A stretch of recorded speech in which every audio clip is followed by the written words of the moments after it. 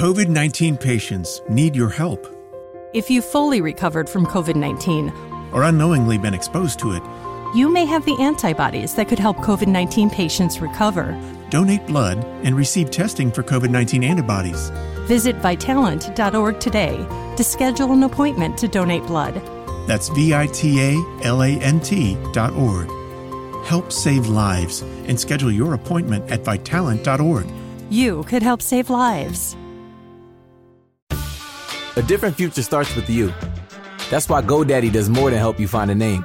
You can create, sell, and get found online, so any small business could be a driving force to create change or build an empire.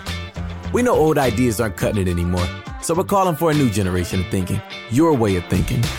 So whatever you have in mind that will help make a different future, find everything you need to get started at GoDaddy.com. Because the future isn't decided yet. It's up to us to make it happen. Start different at GoDaddy.com. This is an ode to the glass noodle. You may be glass only in name, but our love for you is crystal clear in every Bibigo Korean dumpling. Your tantalizing texture tickles the taste buds, and while you are see-through, the world can't help but see you. The glass noodle, one of many obsessively crafted ingredients in every plump and juicy Korean dumpling from Bibigo. Go handcrafted, go Bibigo. Authentic Korean dumplings now in the freezer aisle. This is Podco Media Networks. Hi, it's Mark. We're proud to be part of a special presentation today. First, some background. My partner, Garnett Harriman, is a senior advisor to Impact ROI, whose mission is to help organizations achieve superior social, environmental, and financial performance. He's also co-founder at Aperture VC, which aims to provide seed and Series A funding, along with a corporate partner network that invests in diverse founders and companies, with the goal of defining the new multicultural mainstream. Together, the two organizations recently formed Allies in Action, which held its inaugural event on July 8th. The Zoom-based event featured a prestigious group of speakers from the venture capital, real estate, healthcare, management consulting, and media and publishing industries. In the wake of the death of George Floyd, advocates for racial and economic equity have called for companies to take leadership. This means going beyond supportive press releases and new CSR programs to the commitment for strong diversity, equity, and inclusion policies. Measurable personnel growth, supportive public policy advocacy, and strategic investment in new innovation models for the emerging multicultural mainstream. This Allies in Action Forum was a very valuable, insightful discussion, and that's why we're bringing it to you today. Steve Rocklin, the CEO of Impact ROI, started things off. Let's get to it. All right, why don't we get started? Let me welcome everyone. My name is Steve Rocklin, and I'm so glad you could join us for the first Allies in Action Forum. A few quick words before I pass the baton to our moderator. First, this session is going to be taped and videoed, so just be aware of that. And then second, we're not at this point activating the questions. We're going to be having our moderator lead that at this point. If you've recovered from COVID-19 or unknowingly been exposed to it, you may have antibodies that could help COVID-19 patients. Donate blood and receive testing for COVID-19 antibodies. Visit Vitalant.org today. I want to let people know that we have three event organizers, Aperture Venture Capital, Good, Upworthy, and Impact ROI. Our organizations, I think, are unique because we're finding strategies to use measurable finance, competitive and financial performance strategies, and brand and reputation solutions to drive real and scalable change for business as related to social justice, diversity, equity, and inclusion, and wider sustainability targets. And our event sponsors, which I want to thank, are Odyssey Impact and Advantages, and they're leading the way in driving effective strategic communications to advance the cause of social justice. Now, we all know that many of you, if not all of you, who registered for this Allies in Action Forum are passionate about these issues too. And when you registered, you graciously answered a few questions that we posed. And so, Juliana, if I could ask you to help share the slide, which gives the results from those questions. Yeah, fantastic. And I'm personally fascinated by these results. And I want to start by noting that philanthropy, in terms of addressing social justice movement issues, in terms of contributing to related causes, actually trails on the list. And I don't want to dismiss philanthropy. Certainly it has value, but this is the last item on the list as far as your expectations go. And I would argue that probably the expectations of most folks. Yet, this has been either the number one or number two go-to for most companies in their response to the social justice movement. So I think that there's a little bit of a disconnect there. The top item that we're seeing is for companies to use their highly capable leadership and public affairs teams to ally with social justice policies that fight systemic racism. And nearly tied with that is to set bold targets for their workforce. The remaining elements are certainly important too, but this gives us a flavor, I think, of what we really want to discuss in terms of where the expectations are and where the gap is in terms of meeting them. And helping us to sort through the response to these expectations is our fearless moderator, Brian Green. So Juliana, I think you can take the slide down at this point.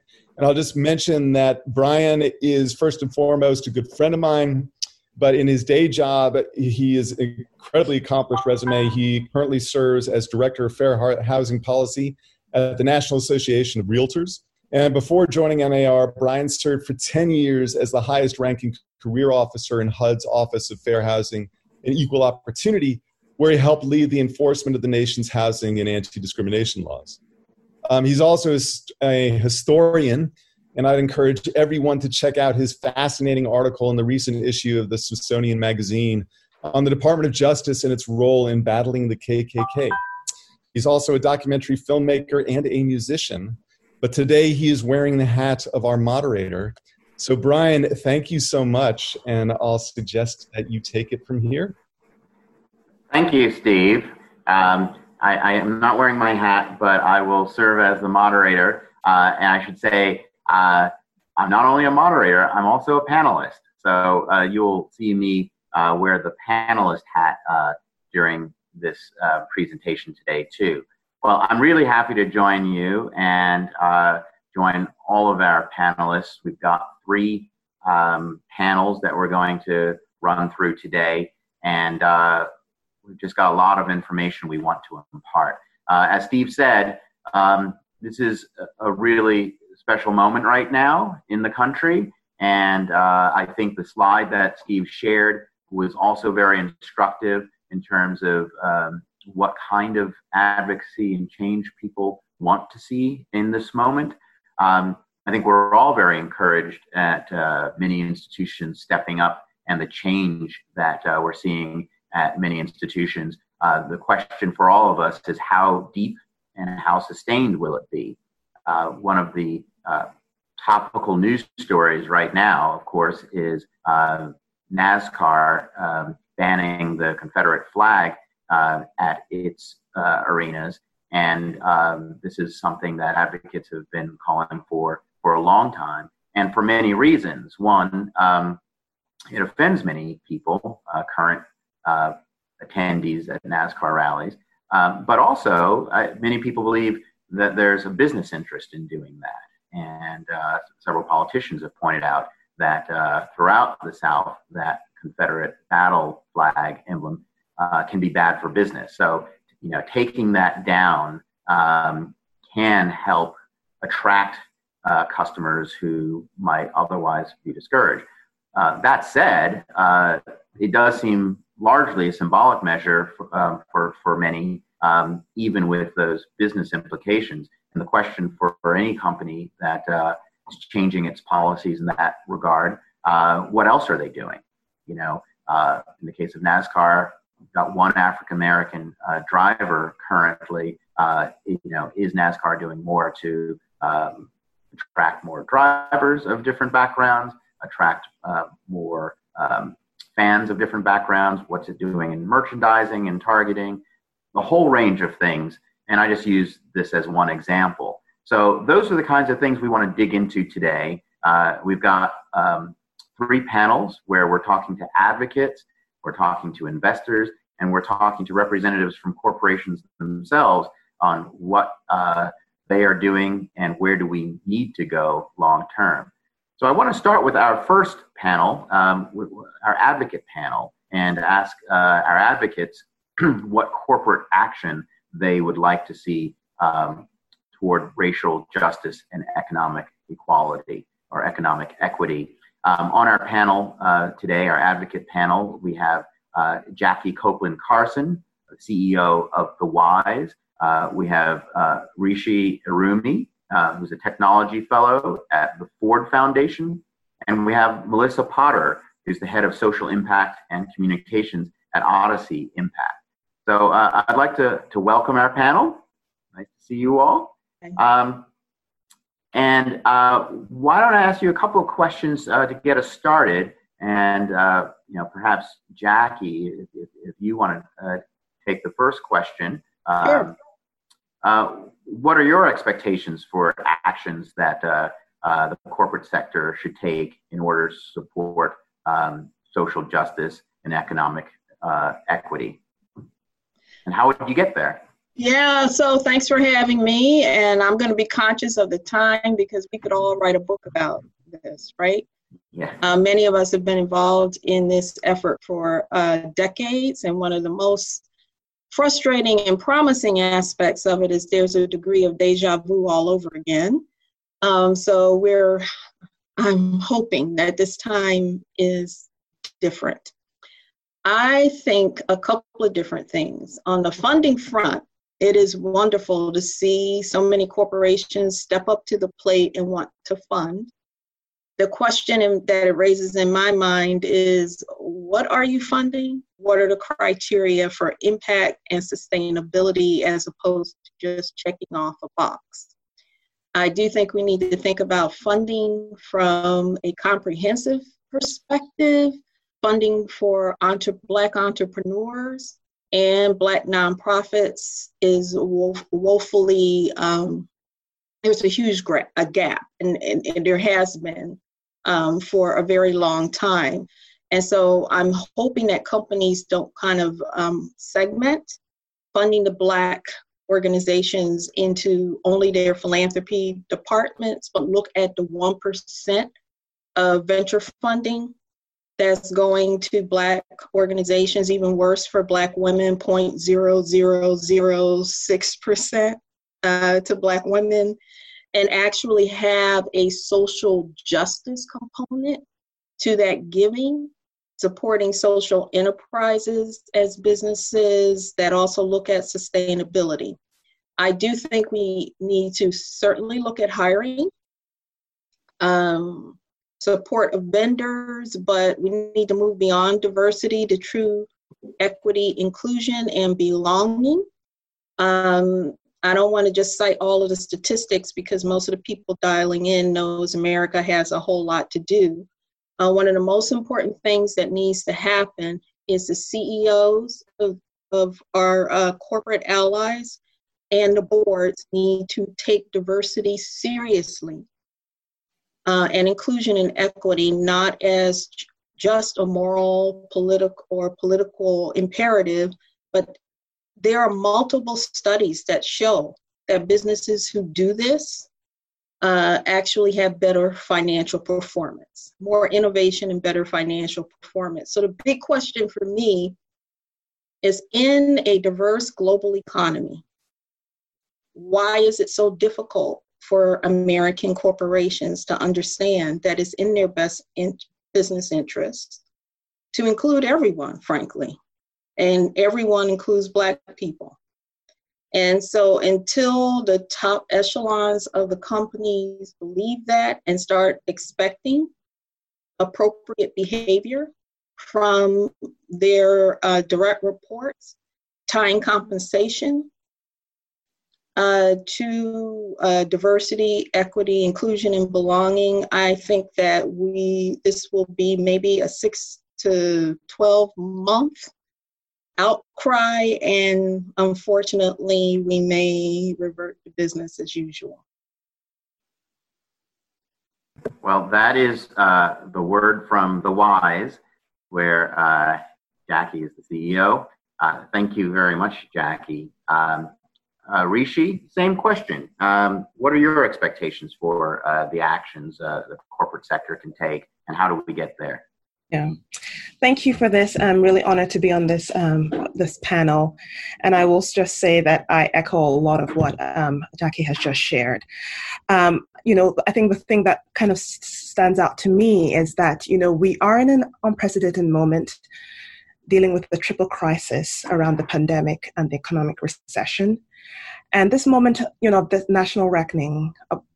And I think the key thing that we want to keep in mind is that the fabric of our country has been structured by sort of a racist past. So the question that we have is, how do we unpack that? Now, it's been really heartening to see, within the private sector, how they've moved from the sidelines into the fray and made these statements of support for Black communities and Black lives. But I'm really concerned that, this notion of systemic racism is becoming a buzzword and less of a rallying cry for transformational change. And that we can, in some ways, we risk squandering this moment without a principled and coordinated response. So if there's one thing that I'd love for us to take away from this conversation, it's this: that the private sector has a unique and transformational role to play towards driving systemic change. But if we are serious, and if the private sector is serious about embracing this role and engaging in this national project, it needs to breathe life into these statements that we've seen out, and to really move to clear commitments, to concrete action, and radical accountability. Now, as Jackie has mentioned, we have evidence that greater diversity and a focus on equity can lead to improved economic and innovation outcomes. And as someone who has worked in the tech industry, I've also found that solving for marginalized communities leads to better outcomes and outputs. So I would like to issue this as an invitation to our corporate allies to authentically and creatively engage in the work that we collectively must do. And what I want to say here is that it's collective work. Each sector needs to be part of this. So to the question that you've asked, I think there just really needs to be honest reflection and a reckoning about the various ways that the corporate sector has perpetuated systems of racism. And the second thing is to identify how it might strategically shift the needle in areas where they have influence. And so it's a reckoning and then thinking about those areas of influence. Now, there are two ways to think about this. And so the way I've been thinking a lot about this work is externally and internally. On the external side, the low-hanging fruit has been sort of around building civic infrastructure. We know that when we think about the helix of innovation, you have the corporate sector, you have government, you have academia. Civil society is often sidelined. And so part of this work will involve, making contributions to organizations like Equal Justice and ACLU. And we're seeing that. And that has been sort of the key way that organizations, but that's not enough. So some other ways to be thinking about that is really thinking about, as we're thinking around economic opportunity, access to capital has been one way that communities of color, and particularly Black communities, have been shut out. So there needs to be some thinking about, how and why access to capital has been a challenge. I would like to point to sort of PayPal's commitment to investing $500 million to Black-owned businesses.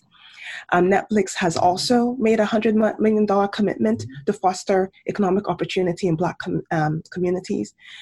These, in some ways, are maybe considered small in relation to sort of their book, but this is a start. I think the third thing I will say is that companies need to examine the products and services that they put out and the ways in which they impact communities of color. In the technology space, we all want safe communities. But one example that has been a challenge has been that AI-powered facial recognition systems are increasingly being used by police for surveillance. And this has a disproportionate impact on communities. Organizations like the Algorithmic Justice League has spoken very clearly about how flawed a lot of these systems are, but to no effect. But it's only been in the last few weeks that companies like Amazon, IBM, and Microsoft have placed a moratorium on them. Some of them, in some cases, has been permanent. Some of it is temporary. But the key question is, why has it taken so long when organizations have put that out there? And then the fourth thing I say on the external thing would be to advocate for public policies that drive towards a more just, equitable, and resilient economy. One thing that we've seen is that the Business Roundtable recently, last year, put out this statement about moving from shareholder to stakeholder capitalism. Again, statements are great, but then the question is action. So these are four areas that I think we'd want to see on the external side. Mm-hmm. On the internal side, we would want to think through leadership. We have seen several appointments and job advertisements for diversity and equity and inclusion, DEI leads. And I think that's great, but it's insufficient if we do not think through how companies' internal priorities, norms, and cultures continue to perpetuate inequality for communities of color and Black communities in particular. A recent study put out by Stanford looked at the C-suite and showed just very, very low numbers around sort of communities of color in the C-suite. It was put out in February, and I would encourage you to take a look at that. And when you look across corporate boards, it's a very similar thing. It's generally you see one person who's on all boards. And so the question is why? And what can we do to shift this, or what is preventing a shift when we have tons of talented and educated individuals who should be in that pipeline but are often overlooked? The third area would be the workforce. There are ways in which company cultures need to be more welcoming. We need to ensure that organizations are compensating people from communities of color, and particularly Black people, in an equitable manner. There is a lot of research that shows that Black employees often make less than their counterparts when they're in similar roles. So that is one thing that we need to be thinking about. And I think a third area really comes to this question about sort of accountability. There is just very, very little data out there. And when you speak to a lot of the folks in the impact investing community, there's very, very limited ESG data on sort of the racial makeup of companies. I think Intel may be the only one who really puts out racial data on the makeup of their workforce that targets racial, gender, and just sort of the ethnic makeup. So I would like to just put out a call that data should be made available and should be made public, so that it's very, very clear about what's happening. And I think the second thing on that point is that organizations just really could do well to set clear and measurable targets. I would like to point an example. PwC has promised to start putting out their diversity strategy and the results. So in some ways, putting that information out there creates an opportunity for accountability. Microsoft recently released its commitments, and when you look at sort of the way it's written, it really includes measurable benchmarks. So it's very clear about what they will aim to do and when, and that creates an opportunity for accountability. But one thing I will say is that, these are very early days. These are steps in the right direction, but what we specifically need are thinking through how we can drive sustainable change. So again, I would just want to say that this is an incredible moment. We do not want to squander it, but we have an opportunity for real change, but we'll need all hands on deck to build trust, to collaboratively innovate, and do the work that we need to do so that we can build a society that we want together. So thank you. Thank you, Rishi. Melissa, what are your expectations and how do we get there? Yeah, Brian, I echo much of Jackie and Rishi's thoughts. And I recall call back to my master's thesis. Oftentimes I kick myself for how much money I spent on NYU, but today is not one of those days, where I examine the benefits of partnership between individuals and entities in entertainment with philanthropic causes. The concept of cause connectivity was illuminated to determine just how believable a celebrity's actions were as they partnered with or served as spokespersons in this realm of doing good. And through literature and interviews, as you all know, I found that partnership is more effective when there's a direct relationship to the cause or the nonprofit. With that, I'm extremely optimistic about the ability of the corporate sector to support racial justice and equity by moving from symbolism to measurable action. But it's going to take thorough and strategic planning to move the needle. You have pressure from external shareholders and consumers. As Steve mentioned at the top, the natural first reaction has been for corporations to write the $1 million check. It feels right in the moment, with the hope that monies are going to support initiatives geared toward assisting a broad stroke of persons and communities. However, I think the secret your CMO or CDO is keeping close to their chest is that their hope that your initiatives will go beyond and directly support people in places related to your areas of strength, whether that's technology, finance, real estate, as a corporation. By directly connecting to your cause, you're going to move beyond a symbolic gesture to be seen as a true leader committed to change. So whether that's in financially supporting or mentoring entrepreneurs, forming strategic partnerships with institutions and organizations geared toward improving your talent pipeline, or just simply pushing the needle on economic diversity and inclusion with your support of Black banking institutions. There are a number of ways that you can increase your bottom line, build consumer confidence, and avoid being that next hashtag of shame. So some of the questions that came to mind for me, considering measurable impact, were: what's your supplier percentage on your outsourced goods and consultants? What are the policies that you have internally? Are you doubling down on relationships with programs like Inroads, celebrating their 50th year with over 2,000 interns being placed in business and industry with preparation for corporate and community leadership roles?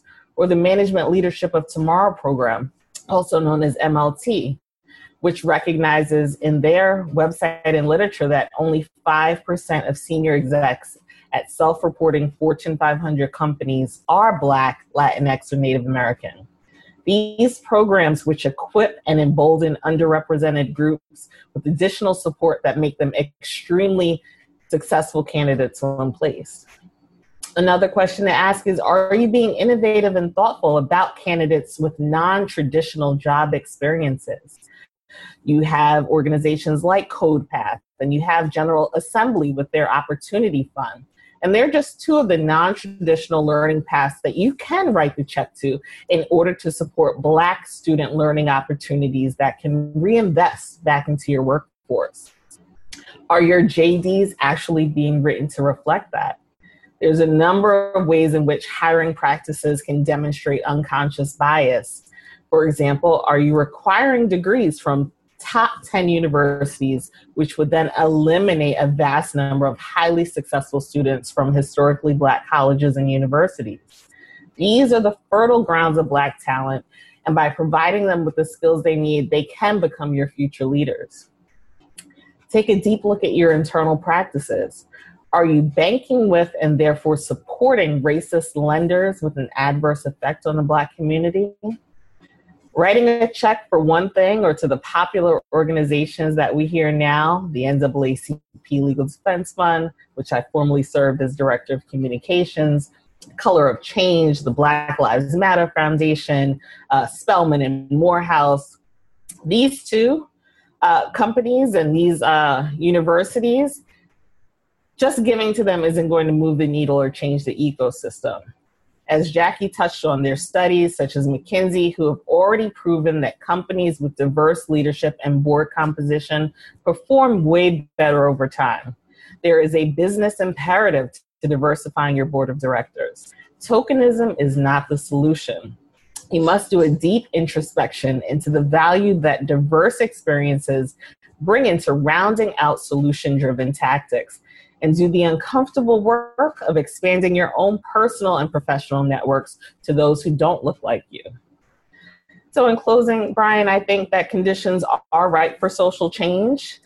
Shame should not be the motivator. What we have now are the opportunities to rewrite the course of history and change many generations to come.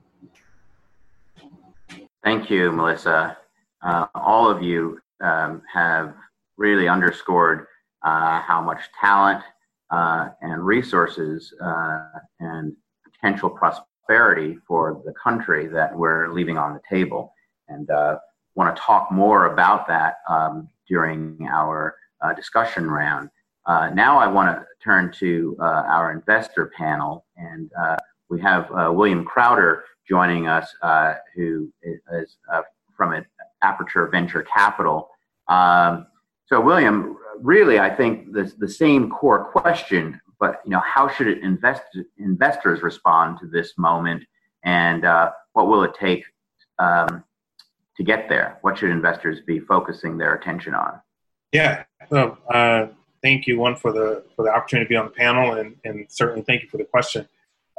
It's hard to follow the folks that have already spoken because I think they touched on a lot of the themes that, and in many ways, they are pervasive across any and all of the initiatives that corporations are engaging in or considering. The same is true for investors, et cetera.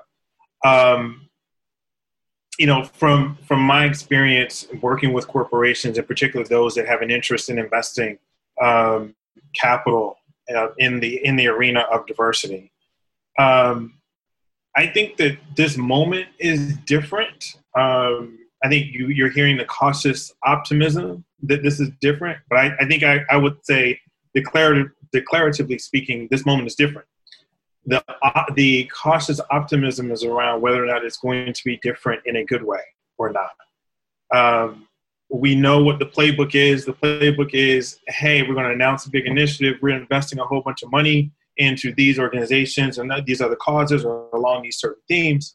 And I think that the part that we fall short on is collectively, we don't go back to find out how that worked out. Did you actually spend the money? What did you spend it on? What was the return on that? What was the expectation that you had as an organization? Did you make the commitment so that you could spend the money, or did you make the commitment to truly invest the money? And when I say investing the money, there's an assumption there that it's going to come back to you several times over. And so to me, that's where we have to really shift our focus from 2020 and beyond. It has to be beyond the commitment. What we've seen for the last 4 weeks, it's been fireworks. It's the fireworks. It's, hey, it's bright lights. Everyone loves to see them. And everyone hears the noises. You see the lights. And then when it's all said and done, there's smoke, and then the smoke dissipates. And then it's July 5th. And so that's where we are now. We're in this part where the show's over. And so now what are we going to do? And if you rely upon those that have made the PR announcements to be the ones that proclaim victory, then we're going to fall short. We have to start to really look at what else are you doing? How are you doing it? And then what's been the outcome of that? So from an investor perspective, I'm pushing foundations, I'm pushing corporations. I've worked with corporations in the past. I'm pushing them to go beyond the, hey, we want to set up our own fund and we're going to invest in these founders, because that usually doesn't come with any plan of action, any plan for how we're going to manage that over time. Investing takes time. Investing in African-American and Latino founders takes time. It's going to take a lot more time than people are accustomed to. The investors, my colleagues in the space, love to invest, and they look for the return to come in 5 to 7 years. And that may happen for some of these founders, but in most cases, it doesn't happen that way. Some of the biggest and most valuable companies that we typically engage with takes years for those things to develop. It takes sustained commitment to investing and supporting. It requires making those introductions and supporting those founders in ways that many people are not comfortable doing, because 1, they say we don't exist. 2, they think they don't know where to find us if we do. And 3, they question whether or not we have the talent and the capabilities to even go the distance. So they'll make an investment with a short list of people that they want to bring in to replace you. In a matter of a couple of years, take one mistake and you're gone. Meanwhile, we can watch people spend $400 million on a juicer that nobody needs. So the stakes are high, and it requires a different level of thinking. It requires a different level of thinking at the top of your organizations, and it requires a different level of thinking for the people that are not at the top of the organization but still hold a level of influence within the company and within these different foundations to continue to push leadership to say, okay, where are we with that? What have we done? What else do we want to do? What else can we do? And if you are an employee, to say, what can I do to help make sure this moment is fundamentally different? So I boil everything down at this point, especially if you're at an organization that has either made a public commitment or is thinking about doing that, or has at least said, we care about this issue from an investment standpoint. I'm challenging everyone in 3 areas. One of those is to invest, make that true commitment to investing, that long-term commitment to investing. The second thing is to engage. You can't just write the check and then walk away. That's what people did in 2010. That's why we're here in 2020. It's going to take more. So you've got to engage. How is your organization from top to bottom going to be supportive of what you're saying publicly? And then the last thing is to measure it. And how do you measure investments? Well, we measure good investments based on the return. So you can't say we're going to do this, give yourself 5 years to do it, not do it in years 2, 3, 4, and 5, and then come back in year 6 and say, yeah, we tried that already, it didn't work. So those things, those traditional ways of doing this, they're not going to fly anymore. They can't. And I think we collectively have to continue to put the pressure that says this moment is going to be fundamentally different because we're not going to go away. We're going to continue to push and to nudge and to assist and do everything we got to do to make sure that we don't have these same stories written in 2030 that we're reading in 2020, which, by the way, are the same stories that we read in 2010. I think that's the only way that this thing is really going to move. And like someone said earlier, can you strategically, or we need to strategically shift the needle? I mean, that's what it's going to take. It's going to take a collective effort to do that. And you talked about these 3 steps, William. How do you create confidence in investors that if they invest and engage, that they will see this return ultimately on their investment? Yeah. It's so interesting because that's a question that, for me as an investor in particular, someone who was asked to do this probably, well, certainly on behalf of corporations well before anyone else was asked to do it, it was a question I always had to answer, which was, well, I'm going to give you this money, but I really, I'm questioning whether I want to ever get it back. And so what's so funny about that is that almost every corporation we can name, I mean, hell, we even mentioned NASCAR in this call, right? Every single one of these entities has made money off of us. They've made money off of us as consumers. They've made money off of us as business owners. They've banked our capital. They've done all kinds of things that would suggest that they know they can make money from us. And what we're asking at this point, and in many cases demanding, is this notion of we're not going to just be the consumer anymore and play that role. We're looking to be the partner with you. So we want the capital, we want the resources that you have, and we want to show you what we can actually do with that when in many ways, it's a fair fight. We've literally been trying to do what we've been doing and have been successful in spite of the lack of support, in spite of the lack of capital. There's all these different hurdles we've had to overcome. And I think that what people are going to start to see is that there is a level of perseverance and success on the horizon as a result of that perseverance that we haven't unlocked. Because we collectively, as a country in particular, and as an economy, we've not been willing to go to that extent. Now, I think that this moment will be different because it's going to force people to finally invest. Now, they may not do it the way we really want them to do it. They may not do it, out of the goodness of their heart or whatever the case may be. But hopefully, we can strategically place some of those other components in this that say, look, your money is in, but we also need some other stuff from you, some other support, et cetera. And I think once we start to see that, I mean, we've already had people be successful. I focus on tech investing. There's certainly people of color that have been successful from a tech perspective. but we haven't seen it at scale. And I'm encouraged by the fact that there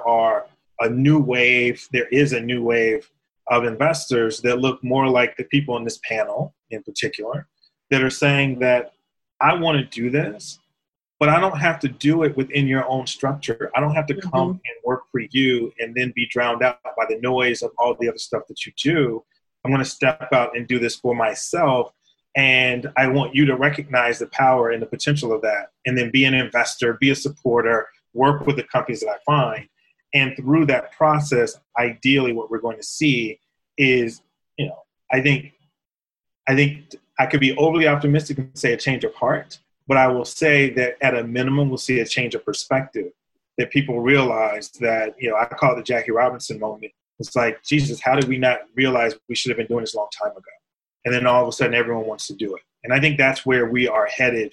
The question is, how long is it going to take to get there? And maybe we just got a boost from the fireworks. Maybe that really got people moving in the right direction faster rather than slower.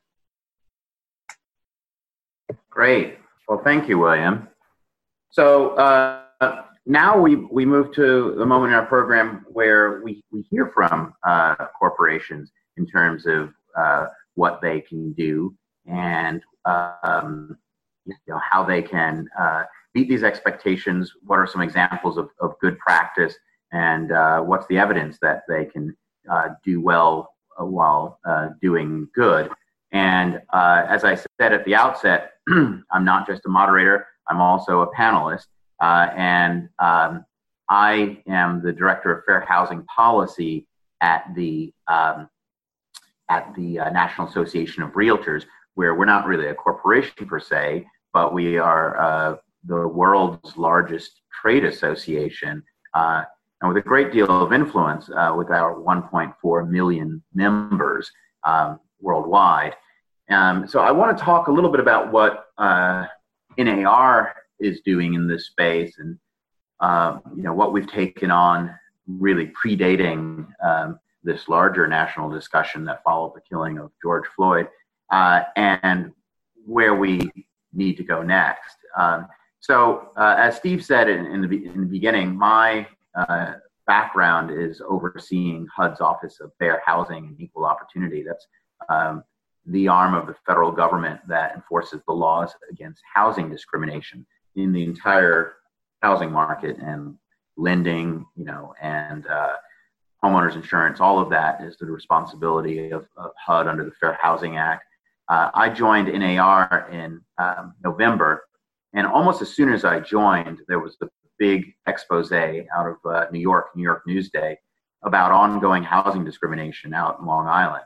And Newsday had used testers to expose how agents were allegedly treating people differently based on race, African Americans, Hispanics, and Asians, and documented this with video cameras of how agents provided different information to people based on race, and how they steered people to different neighborhoods, the discussions they had regarding schools and crime and resale.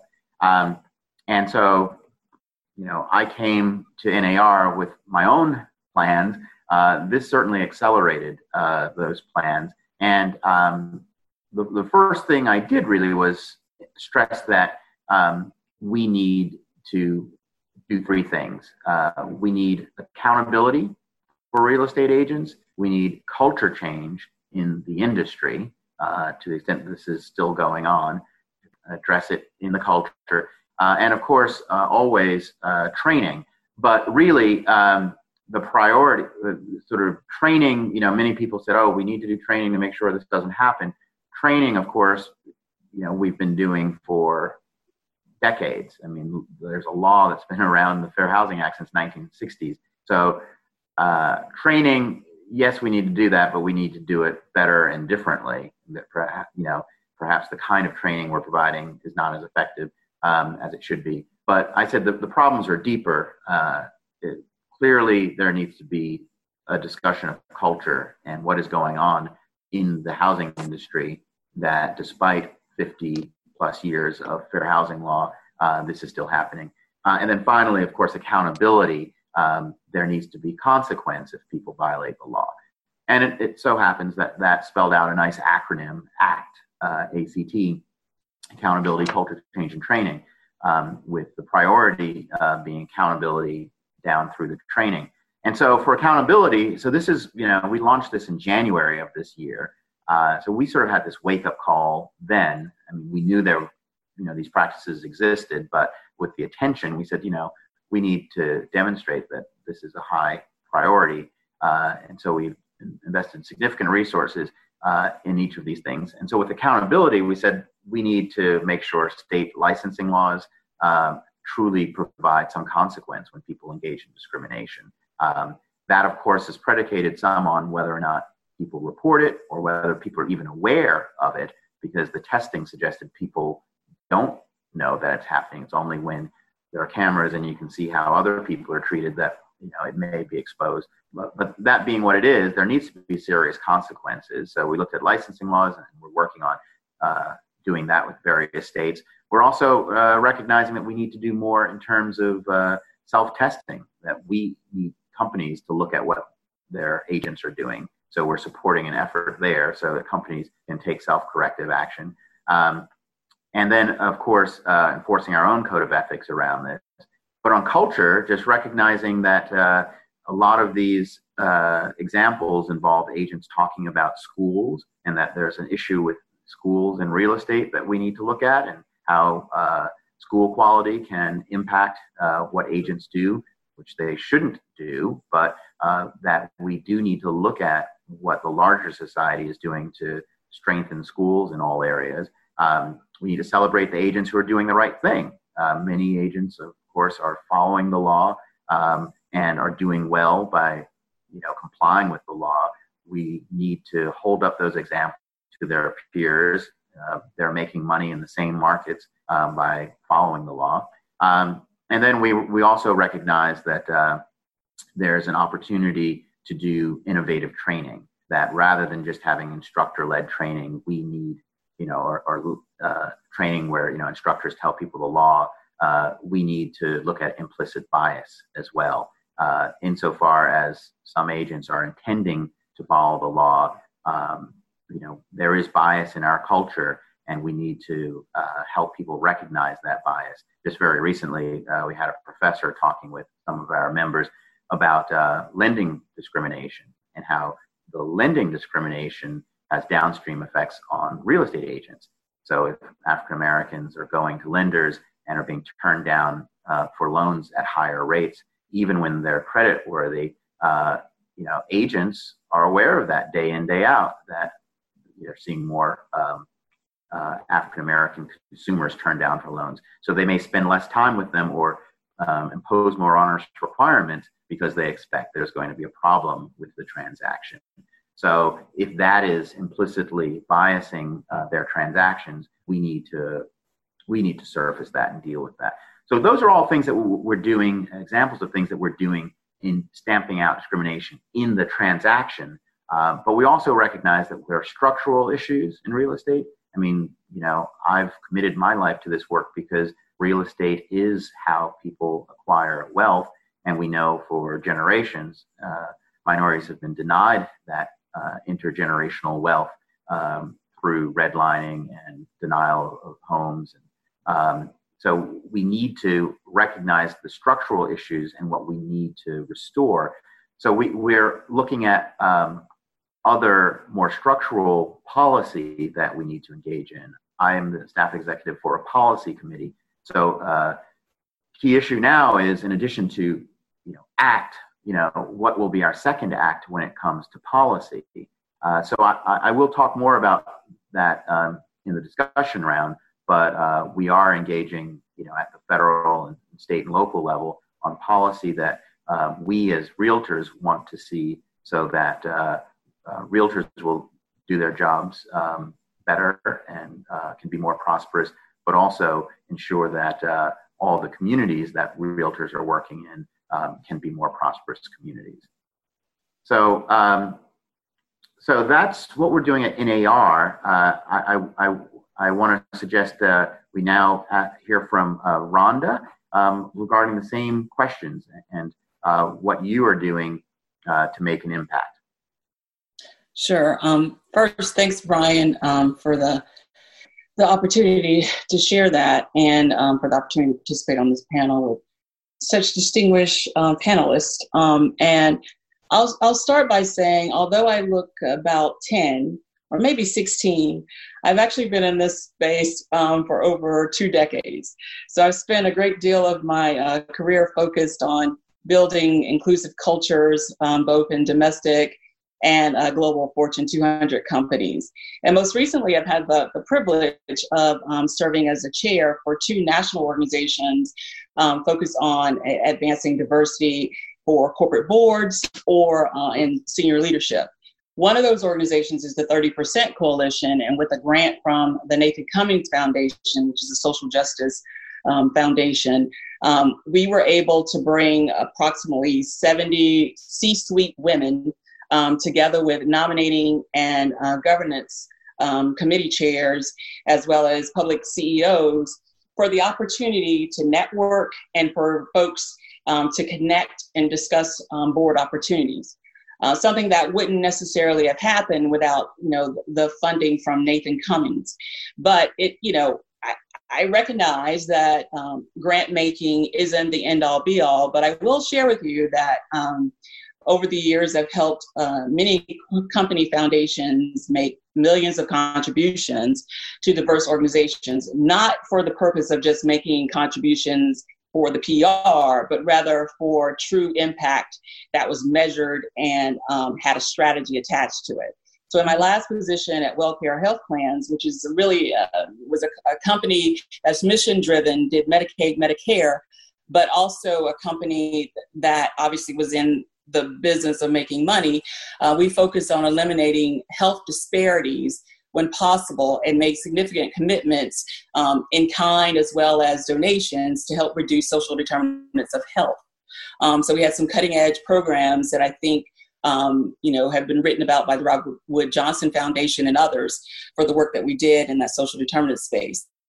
WellCare was recently acquired by the Centene Corporation, which is a larger corporation based in St. Louis, Fortune 50, that has multiple ways of tackling, health disparities. One of them is a recent announcement that we made regarding our commitment with the National Minority Equality Forum, an independent research organization dedicated primarily to high-risk populations and ensuring that they receive optimal health care. We're doing some research studies around COVID and doing some testing in key cities around the country. So we're in the midst of that work. And another example is that we announced a health disparities task force that is composed of some of the country's leading medical minds, because we are in a situation where we've got to figure out how to help the most vulnerable populations. So the notion of tackling diversity in the workplace is obviously not a new idea. When I joined ING, the global financial services company, which was Fortune 10 at the time, in 2000, the company already had a visionary CEO who created what he called domestic emerging markets. So in order to gather additional market share in the U.S., our domestic emerging markets program was focused on growth in the communities that consisted of African Americans, Latino, and women, and ultimately the Asian community. The strategy worked. We were able to improve our market share and build a better brand in the U.S. and continue that work until we became Voya Financial as an IPO in 2014. So, I mention all of this not to share my resume, but rather to highlight that since the early 2000s, in some form or fashion, I've either served as a chief diversity officer, a chief public affairs officer, or a president of a foundation, and the work was focused on building an inclusive culture in corporate America. So D&I is a journey. It is not something that happens overnight. I think my CEO back in the day coined the phrase, it's in our DNA, and then a lot of other companies started using it, et cetera. And so it is a priority that has to show up on a corporate meeting agenda. And I'm in some respects heartened and excited to see that companies now have decided to hire chief diversity officers and are trying to expand the work. But I will say that hiring a chief diversity officer alone is not an automatic fix. There's more work that comes along with that. Where that chief diversity officer sits, the fact that their reporting relationship, the characteristics that a chief diversity officer has to have in terms of being someone who has tenacity and character, courage to fight racism is not just unconscious bias, but pure racism is something that a CDO has to have the tools and the ability to do so. He has to have the mid-level as well as executive level support. You can't just create tactics and programs, but has to go beyond that. And creating and recognizing Juneteenth is not the end-all be-all. It is a start, not the fix. So I have so much more to say, and I'll stop there. But I would like to just leave this with, my friends in corporate America. You cannot rely on the sole executive of color to drive the change. It is an enterprise-wide change that has to occur. And, it starts with someone that looks like me, but it takes all of us to get it done. So I'll stop there.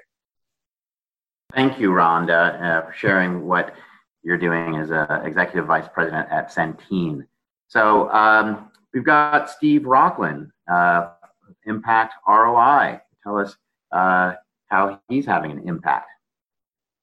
All right, Brian, thank you. And I'm just blown away by all of the panelists. And this is one of those situations in which I'm going last, and unfortunately, I'm going to be least. But I'm going to do my best.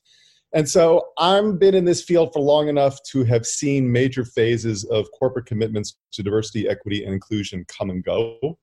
And whatever progress was made, I think we can agree that it hasn't been gone nearly far enough. And right now, I think it feels like it's been stalled. And I want to talk about some structural and procedural barriers that work as obstacles and in effect hidden forms of systemic racism. And these are areas, though, that we may be able to address, maybe even attack more directly.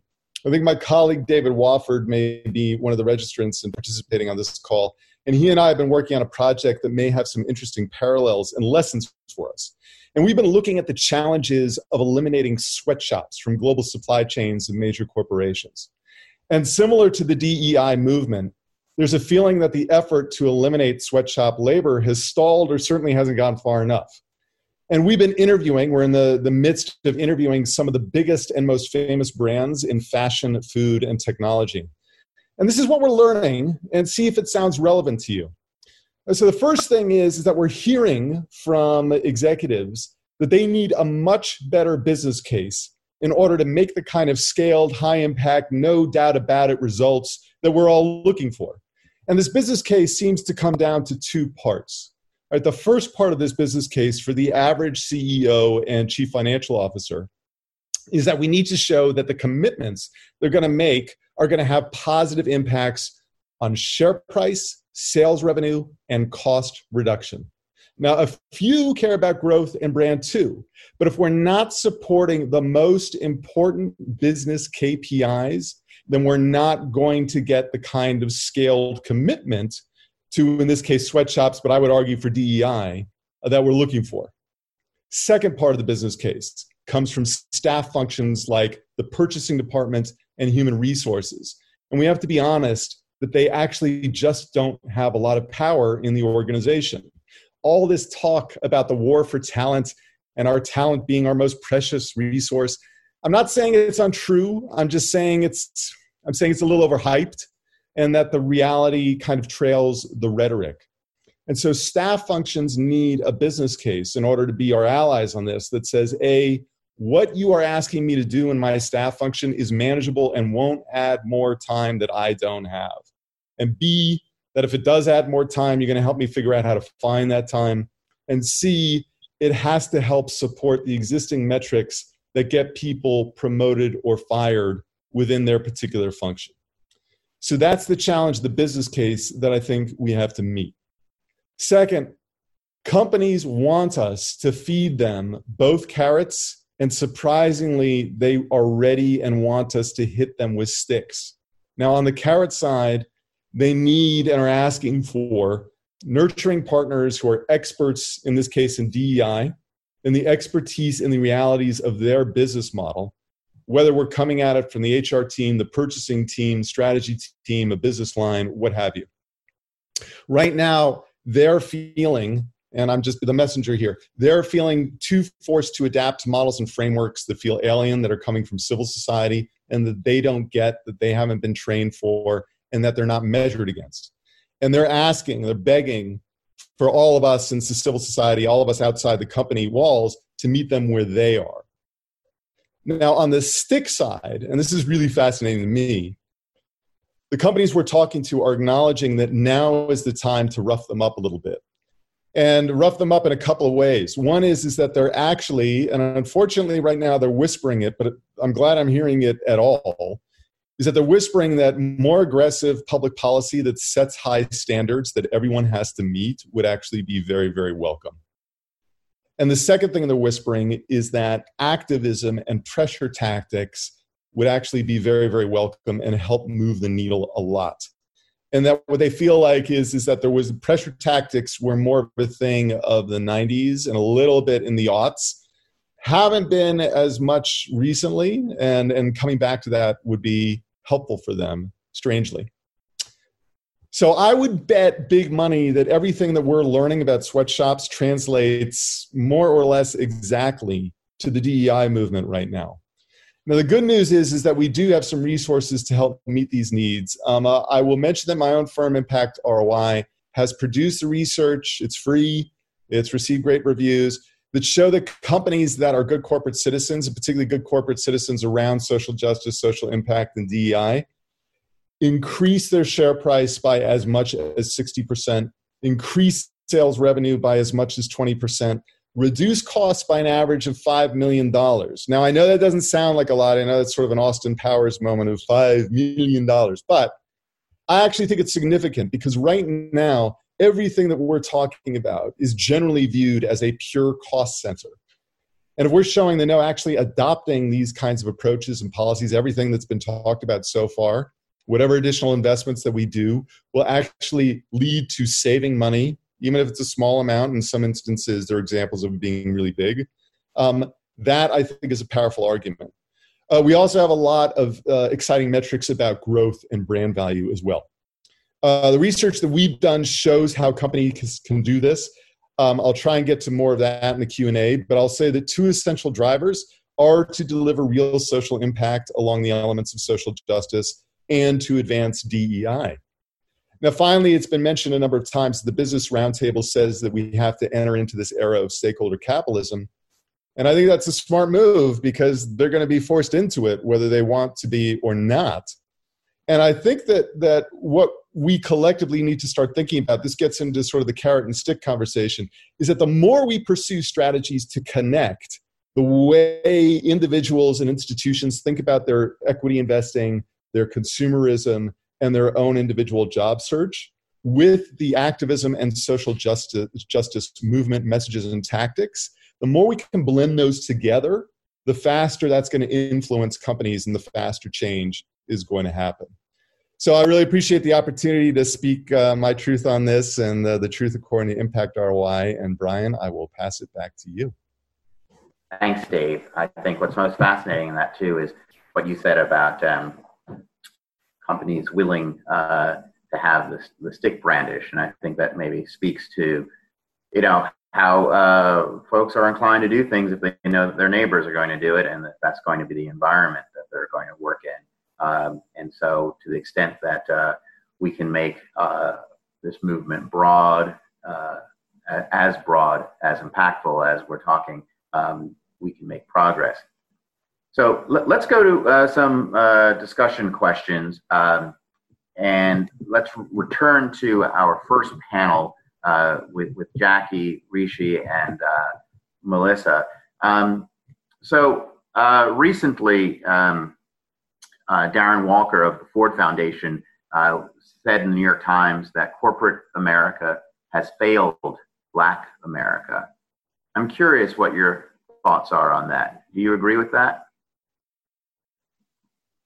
If we look at each and every one of the aggregate indicators, representation, equity, inclusion, belonging, funding, The answer, unfortunately, is a resounding yes. Corporate America has failed Black America. And from my perspective, sort of as an advocate, but also a business person, that is a lost opportunity for businesses, but it also seeds civil unrest that destroys markets. I mean, we saw an indication of that in Minneapolis, where I saw a fascinating interview of people who were on the more violent end of the protest. And the reporter said, why are you destroying your own neighborhood? And the resounding answer was, we don't own anything. We know that not only are our lives endangered just for living while Black, we know we can't get loans. We know we can't live in certain areas, that our kids can't get good educations in the neighborhoods where they live.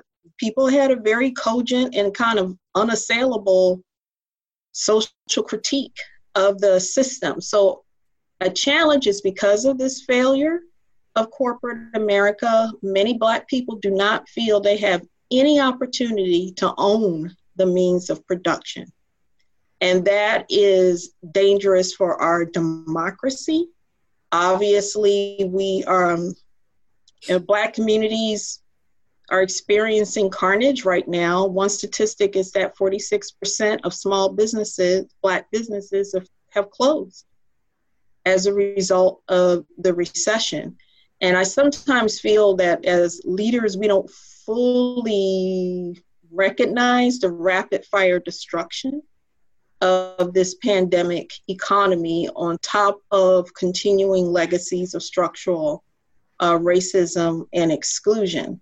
So it's not just in best business interests, it really is fundamental to the functioning of our democracy that Black people and all people have access to the new global means of production, including technology, but also jobs that pay livable wages, that allow people to eat, have medical care and housing, and access to transportation and education, and equal opportunity for business investment. And we cannot do it with government alone or philanthropy alone.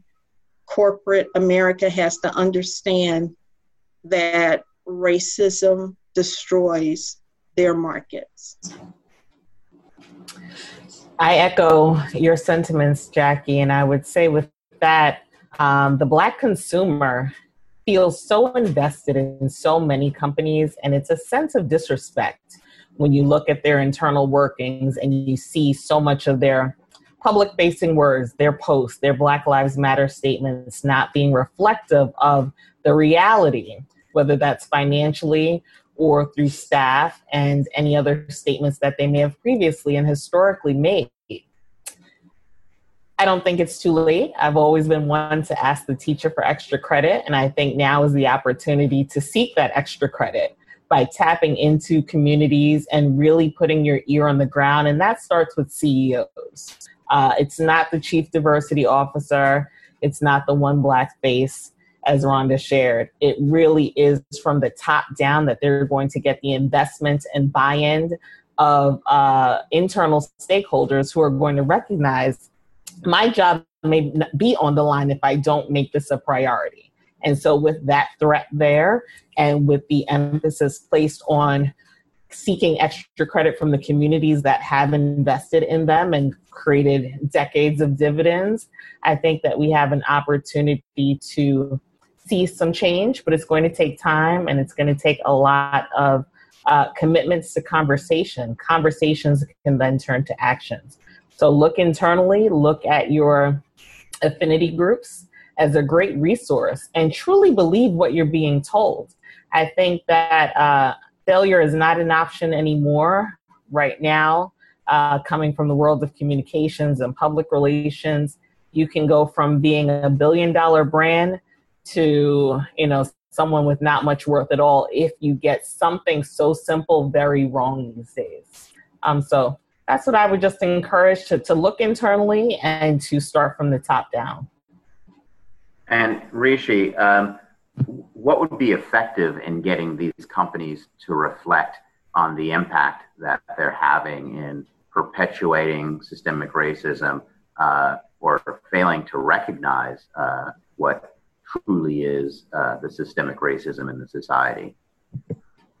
So I think, thank you for that question. I think, as I said earlier, there are ways in which a lot of what we see is historical. So I think it's really trying to understand the ways in which these histories are perpetuated down the line. I think that we don't do enough to interrogate the why behind the status quo. So I think that's one place to start. I think the other place would be really to think through what are the incentives that drive a company. And, Steve, you brought up some of the key things, around, at the end of the day, there has generally been a focus on the bottom line. But more and more, we're needing to think through sort of the ESG, the environmental, social, and governance side of things. And so to the extent that we get serious about what are the incentives that are driving, but also what is the risk of not focusing on sort of the negative externalities, we will maintain the status quo. I think the third thing really gets to this question of who are companies answerable to? Do they see themselves as citizens of the country, of the economy, alongside all of the other actors? And if so, a lot of this talk around moving from shareholder, because I think in a lot of cases, companies and boards are responsible. When you think about the board and the investment side of a company, it's really their fiduciary duty, and often that's to the shareholder. And so to the extent that we're moving away from just that focus to thinking through who the range of stakeholders are, if we don't do that, we maintain the status quo. So I think that, there are different ways to be thinking about it, but at the end of the day, it's really, what are the incentives that drive a company? And in what ways are we looking to shift that in a way that is meaningful? Because of course, you want to generate value, but it's at what cost? Who is bearing the risk of return? When we look at some of the models, particularly tech-driven models, and when I'm thinking about the Ubers and Lyfts and whatnot, they are generating some sort of value. Now, there's a question about, the revenue models and whatnot, but really the business model has been around shifting risk from one entity to another, from the powerful to the less powerful, from the companies to the workers. And so, interrogating again, what are the incentives? In what ways is the model shifting risk? And in some ways, thinking through how the share of that value that is generated is, in what ways is it shared more broadly? Thank you, Rishi. Well, what about looking at this from the investment angle? William, I'm curious, is there a investment filter that you might look at these issues through that could drive better corporate policy? Yeah, I think that there's a natural inclination to move to this approach which says, hey, I'm only going to invest in you because you are a woman or because you are black or brown or whatever the case may be. And the output that we're looking for is one that speaks differently about who should be an entrepreneur, who can be an entrepreneur, who can be successful. It's the input part of this that's been broken. And when you take these artificial filters and you just say, well, this is the reason why I'm doing it, and it's a very superficial analysis, then you don't get the outputs that you're looking for. You don't get the high quality on the back end. What we're hoping to see, and what I'm hoping to see, is that investors will finally realize that they are biased and they need to own that. you can't have a situation where you're annually raising hundreds of billions of dollars. I think 2019, $130 billion of venture capital was raised. And roughly speaking, over the last 10 years or so, 2% of that, you can count on 2% of that going to an African-American founder. So you're talking about $2.6 billion in total when everyone else has got over 120 to play with, literally, sometimes figuratively to play with. And so it requires a different perspective. And I think that perspective is this, which is I need to look at the world through the lens of the world, which means that there are problems, there are challenges, there are difficulties that people are trying to account for and to solve for in many times and in many ways, in instances using technology to do so. And the markets that they touch, someone mentioned the phrase earlier, the domestic emerging market.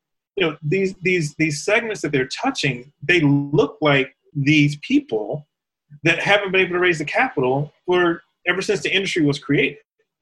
And so, but what we also know is that there is a fundamental change happening, demographically speaking, in the country. Multicultural mainstream, it's happening.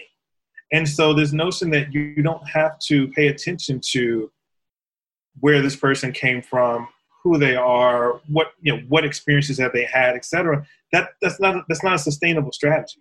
So all of these folks that have made tremendous amounts of money over the decades are going to eventually come to a realization that I can't continue to invest in that way.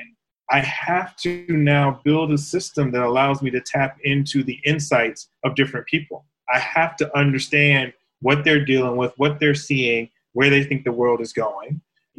We've seen these big companies scale, and Uber is a perfect example, since that was mentioned earlier, and we can pick on them, we can pick on Lyft, we can pick on a lot of others. But those companies have all been successful in the way that we determine success right now.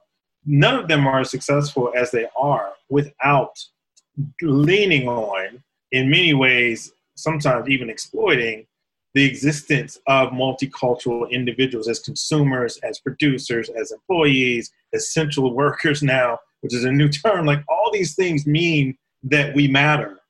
And it's time for corporations, investors, it's time for everyone to recognize that on a level that's higher than simply just saying, hey, because you're Black, I'm going to invest in you. It takes more than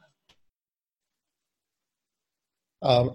William, thank you for that. I tell you what, I'm going to make life easier on Brian so he doesn't have to talk to himself as moderator and panelist. And so I'll take over the questions for the corporate panel. But Ron, I'm going to start with you. And one of the things that we hear either very aloud or sometimes whispered, this refrain from the C-suite that, quote, we just don't have the pipeline of diverse candidates. How do you respond to that? Well, they just haven't met those candidates. And so I typically would say to the CEOs that you really, and someone mentioned this earlier, you have to expand your network. When you are trying to hire a C-suite executive, if you haven't successfully planned and had a succession planning where the diversity is in the pipeline, then use whatever network of folks that you have within your organization to introduce you to a diverse candidate. Make sure that you are employing more than the Rooney Rule just for the sake of having the Rooney Rule, but making sure that executive search firms are bringing you qualified diverse candidates. Because, we mentioned this earlier too, tokenism is not something that anyone benefits from, right? So at the end of the day, you want to have folks in positions who are qualified, and we exist. We definitely exist. I have friends that look like me, who perform like me in corporate America every day. So it's not like we're some hidden gem. It's just that you may not have expanded your network wide enough to identify us. And there are ways to do that. You can partner with a ton of organizations to introduce you to diverse candidates. The Latino Corporate Directors Association is another organization. Obviously I mentioned 30% Coalition earlier, but the Executive Leadership Council, another organization that I chaired a few years ago, also has a tremendous pipeline of diverse talent and is always looking for opportunities to post jobs or corporate board opportunities that their membership could tap into. So it's just expanding your network. Fantastic. And Brian, let me ask you, tell us a little bit about your thinking in terms of what's necessary to get real buy-in to embed racial justice and equity thinking into companies. What would you say are the top 1 to 3 most important things? I think data helps to be able to show folks what they're leaving on the table by not, one, diversifying internally and by not meeting the external market. My background, of course, is housing, and no doubt, addressing segregation in our society and ongoing discrimination in the housing market really is reducing, or the failure to address it is reducing the gross domestic product of the United States. And we have all number of communities where our education could be stronger if we were investing in those communities. I believe it was Caroline Kennedy who I heard recently describe how American education would be top in the world, but for carving out segregated African American and Hispanic communities where we haven't made the investments in schools. And a lot of that goes hand in hand with racial segregation. So just thinking just broadly in terms of the potential prosperity of America if we roll up our sleeves and deal with those problems, and not mention all the downstream benefits in professional world if we can do more to improve education.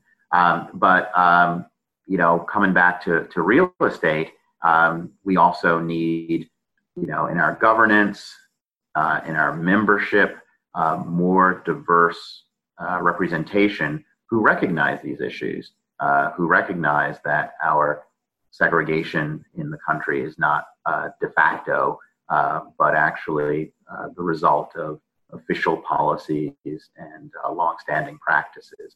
So I think people are beginning to see more of this. Just in terms of what information people are sharing, online or talking about in the public square. I think people are reflecting just on how much wealth in this country was stolen and how much wealth, potential there is to create if we can get over some of these obstacles. And right now, I think sharing the data, sharing the potential, highlighting the practices, highlighting places where things are better may make a persuasive case. Thanks, Brian. I really appreciate it. And I will now pass the baton back to you. Oh, great. Okay. So just to follow up, I suppose we are at the close of our program. And I heard just so many wonderful things from all of you. This has really been uplifting for me just to hear what you're each doing in your respective worlds. I think we have said almost everything we need to say, but I want to give everyone an opportunity to offer a closing statement that may just crystallize and drive home the points you've made today. So why don't I start with Jackie, if you want to take a minute and just recap your most important points. I think, kind of echoing what others have said, we have this perhaps somewhat unique historical moment that will be short-lived to amplify what works and fund it for sustainability, to promote equity, and whether it's in funding and hiring and pay and housing, all of the different fields that we've talked about. I think there's been a lot of research around what works. We need to uplift it and move it forward while we have this opportunity. One way I'd like to invite everyone to participate in an event that I'm a part of called Black Giving and Beyond, which is on August 1st to celebrate Black Philanthropy Month, and an opportunity to see if we can come together to create really a game plan, a set of new Black funding principles for philanthropy and investment to create a kind of Marshall Plan to accelerate and scale the kind of rebuilding that needs to happen post-COVID for Black communities. So thank you for having me as part of the conversation. And I put information about that event in the chat. Thank you. Melissa, some final words? Yeah, I mean, in closing, I think there's just 3 issues that leaders need to address in order to find success. Those for me are consumer activism, leadership accountability, and digital transparency. So within an organization that doesn't have its own moral accountability, it is the business case for diversity that's going to get your attention. Looking at the Washington-based NFL team, whose name I won't mention here, they've long been criticized, but it was only once FedEx and Nike made remarks that their owner reconsidered the rebranding and naming of that team. Beyond the business case, you have a moral and social responsibility that create that trifecta of company success in this realm. Leaders need to make bold moves with resources. It's going to take a new outlook on staff training to say, hey, this is our direction and this is what we value, so that it seems more than rapid response or crisis communications or even an extra workload on your staffers. From the inside out, staff members need to be concerned about being an outlier. What we want are performative measures that have positive social pressures attached to them. Lastly, I think CEOs need to be authentic. It's okay to take a minute and collect your thoughts, gather your strategy, and be transparent while you're doing so. You can let your stakeholders know, hey, I'm on a listening tour. I'm reading the books. I'm watching the movies. I'm speaking with leadership of diverse organizations to develop strategies on how we move forward with true effective change. So, thank you. Thank you. Some final Rishi, some final thoughts. Yeah, I think I'll just go back to what I said earlier, that I think, moving from these statements to clear commitments, I think that it's, really putting it out there, saying what you're going to do. The second piece will be really thinking through action, so both externally and internally, and it can't be either or both. Either or, it should be both. And the third thing will really be around accountability, really setting measurable targets. And I believe as William mentioned, thinking a lot about how we measure those targets. They say what unless you measure, what is measured gets done. And so we want to be in that space where we're measuring these things, such that 12 months down the line we've not shifted to the status quo or business as usual. Thank you. Great. William, some final thoughts? Yeah, absolutely. Thanks. I'm had a technical difficulty, but I'm back. I would just I'd say that my perspective on the opportunity of this moment is that I'm hopeful that we realize that diversity investing and this progress that everyone is craving for, that we realize it's a team sport. This is not something that's going to be sponsored by one particular company with their logo on it. It's going to take everyone being involved, all corporations, all mission-aligned organizations, foundations, et cetera. Everyone can play a role here. And even beyond that, I think that within those entities, within those organizations, every single individual within those organizations can play a role as well. I mentioned holding folks accountable in this moment, and I can't stress that enough. One of the things we're doing with Aperture is we believe that we can make a significant amount of change and drive a lot of impact in the space by bringing together multiple corporations, multiple entities, all of which have a unique set of assets and resources, that if you find a way to coordinate those in a fashion that's beneficial for the founders, for the companies, for these visionaries of these new companies, that you can really drive the needle in terms of changing the perspective that people have about entrepreneurs, but then also reaping the benefits of being an investor in what we consider to be the emerging multicultural mainstream. And I think that we're all going to start to see that that's been the missed opportunity for decades. And hopefully 2020 to 2030 will be one of the first decades in which we see that everyone has kind of taken that to heart and has done something about it. Right. Rhonda, final thought.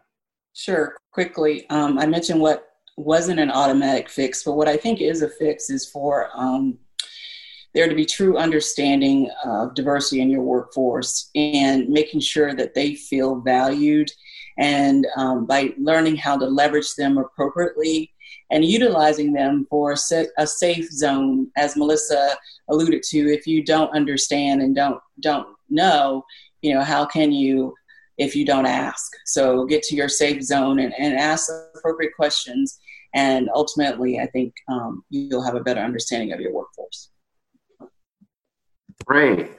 Well, let me offer a thought before turning things over to Steve to close. I mean, again, I just want to thank you all and thank Impact ROI for asking me to join you all as a moderator. I just really want to stress how in the work that I do in housing, we really see housing as the great foundation for social equality. Having a house and having equity in housing creates wealth for individuals, creates wealth for families, intergenerational wealth, the opportunity to send children to school, to make a wide array of social contacts. And many of the issues that we're trying to address, the broad social inequality issues we're trying to address, have their roots in either poor housing policy or poor housing practices. So we're committed to that and doing more, and not just stamping out discrimination in housing practices, but effective advocacy. And I want to say that while this, many debate whether this is a moment or a movement, the difference between those two words are the letters V and E. And I think to the extent that we continue to educate on the viable economics of what we're all advocating, we can make a long-term difference. We can make that case. I think it's evident. We're all here in this country with great opportunity, great prospects, and the potential for great prosperity for our country. We need to make the case that corporations need to tap into it. So with that, thank you again, and I turn things over to Steve. I want to say thank you so much to all of our panelists. It has been incredible, informative, stimulating. I think that I can speak for the event organizers and Aperture VC, Impact ROI, and Good Upworthy that we are more committed than ever to take the lessons you're teaching us and to try and connect the dots.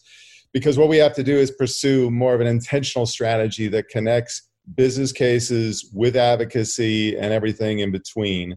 And I think that we need to sort of coordinate much better. And that's why we're committed to keeping this dialogue going and moving it to action. So we will be back with you in the Allies in Action process to see what comes next in further conversation and further projects. And I'd also just like to thank our event sponsors, Advantages and Odyssey Impact as well. We will do our best to try and figure out the recording and video of Zoom and try and make this available wide and far. So thank you so much again to everyone, and please, everyone, be safe, be well, be healthy.